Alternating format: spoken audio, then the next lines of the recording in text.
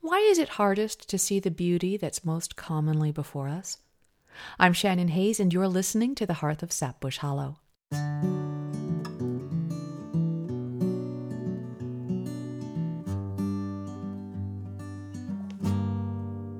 It was a cold, wild winter. You were sleeping on my shoulder. I was praying that the raging storm would stay a little longer. With your feet up on the dashboard of my summer dream in Westwood, I was hoping that we'd wake up to the softest of spring mornings, humming do do do do do do do do do do do do.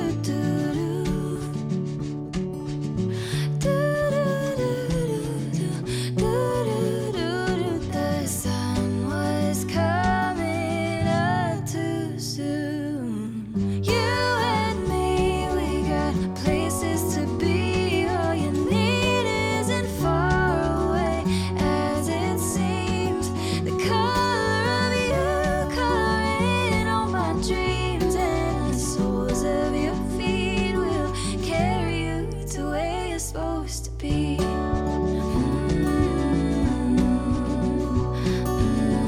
Welcome to the Hearth of Sapbush Hollow, chronicles and lessons from a life tied to family, community, and the land. I'm Shannon Hayes, and I operate Sapbush Hollow Farm with 3 generations of my family in the northern Catskill Mountains of upstate New York. I'm the chef-owner of Sapbush Cafe, a farm-to-table and neighbor-to-neighbor experience, open Saturdays 9 to 2 in our tiny hamlet of West Fulton. And I'm also the author of a few books, including Radical Homemakers, The Grass-Fed Gourmet, and my newest title, Redefining Rich, which is due out from Bembella Books in August. And if you want to earn a summer-long discount to the online farm store and help me promote it, stay tuned to the end of this episode where I'll tell you how.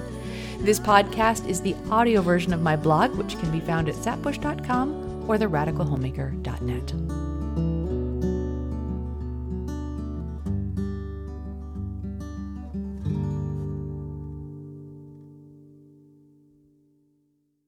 He wants me to pick out his glasses.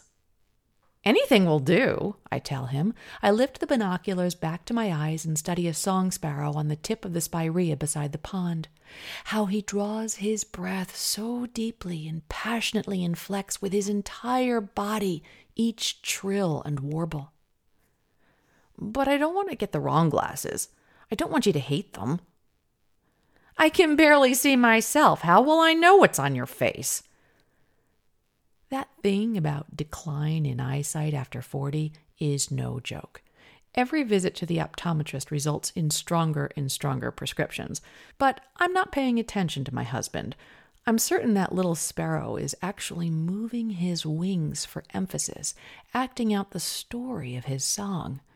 His tiny tail bops to his own beat. It's not fair that they're dismissed as ordinary birds, I lament.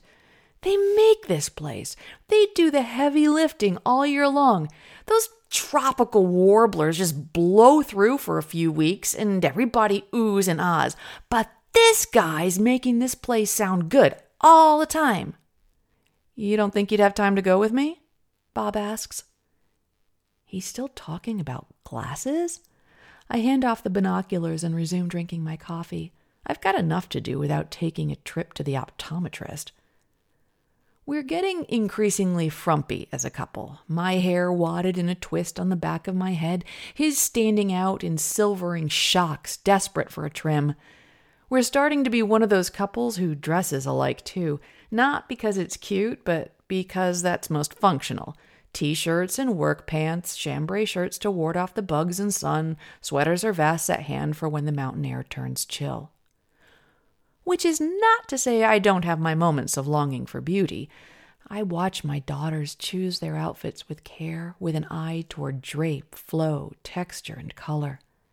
If the closet doesn't yield a creative enough solution, we hear rips, snips, and mad stitching until the desired effect is achieved.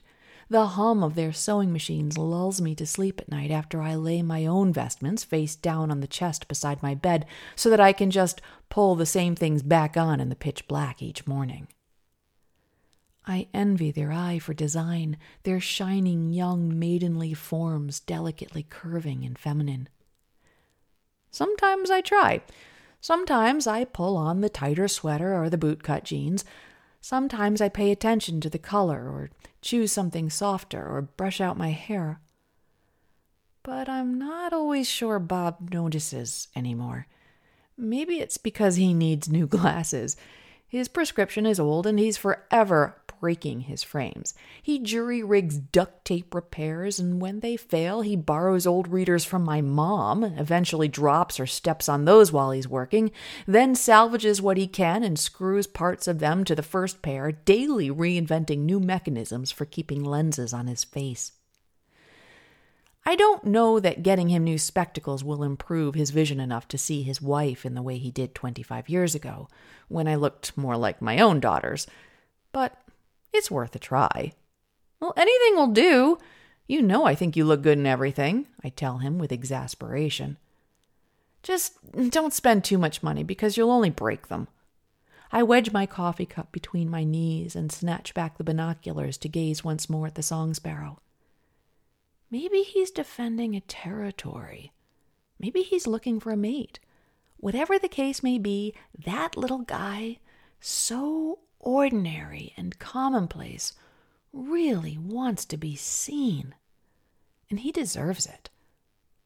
Bob sits quietly beside me, sipping his own coffee, watching the Red Wings and studying the spatterdock, who has sent up her first yellow lily of the season on the water. Now she really knows how to command attention with that flower. We spend long moments like this daily, stretches of time saying nothing, just watching nature's fantastic displays. The Song Sparrow fills our silence, his little throat undulating with his efforts. I sneak a secret glance at my husband. He forgets to get a haircut. He skips the shave. He struggles to find the words to compliment me when I pull on the nice sweater. But before he came into my life, I never once looked at the birds. I never knew their calls. I never sat transfixed as the plain-songed sparrow shared his gifts with the world. This is the man who has helped me to see and love in my life all those things that are easy to overlook, but the absence of which would be crushing. Like the Song Sparrow, we are both mundane and extraordinary. We face each other every morning, work side by side through the day, and fall into bed beside each other at night. The presence of the other is a non-stop song, making life joyous, helping each other to witness all that is miraculous and breathtaking in this life. And yet, it is so easy to forget to listen to the music, to overlook the wonders that are right in front of us. It's just another damned errand on our list, just picking out a pair of glasses. But I guess it's the ordinary and the commonplace that really make life so stunning.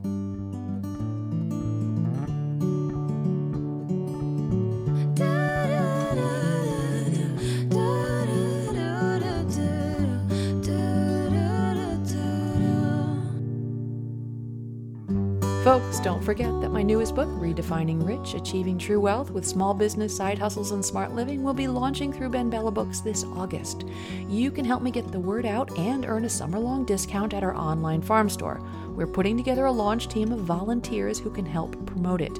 If you're interested in joining, details are at the top of the blog page at sapbush.com. But basically, we are asking you to pre-order a copy of the book, fill out our launch team form, which is found at the top of the sapbush.com blog, promote the book through your social media channels, request the book at your local bookstore and library, and leave a review wherever the book was purchased. But wait, it gets better. As an expression of my thanks, here's what you will receive in return. A 15% discount code for anything in the online store at sapbushfarmstore.com, good through July 31st. A free digital chapter from the book in advance of the release date. Entry into a giveaway for a signed copy of the book and a throw blanket from my store. Official graphics for sharing on social media. And, my favorite, an invite to an exclusive virtual book club meeting so I can personally answer any questions you may have once you've received your copy. So please sign up. Just go to sapbush.com, click on the blog, and the details are at the top. In other news, Sapbush Cafe is now open Saturdays 9 to 2 with indoor and outdoor dining. If you want to come stay for a few nights, be sure to check out our vacation rental and tender sites at sapbush.com. You can also go there to learn more about our grass-fed meats, weekly cafe specials, wool, yarn, and bedding, and how to save on your grocery bills with our CSA meat shares, or just to reach out to me with a question you'd like me to answer on air. If you enjoyed this, please take a few minutes to leave a review. This helps other folks find my work. And if you could share this podcast with friends and family, so much the better to help get the ideas to spread. This podcast happens with the support of my patrons on Patreon. And this week, I'd like to send a shout out to my patrons Robin Becker and Rebecca Tanner. Thank you, folks. I couldn't do it without you. If you'd like to help support my work, you can do so for as little as $1 a month by hopping over to Patreon and looking up Shannon Hayes. In case you were wondering, this podcast was produced and edited by the sexiest man alive, my husband, Bob Hooper, the inspiration for this week's essay. And the great music we're listening to comes to us from Emery. Thanks for listening and have a great week.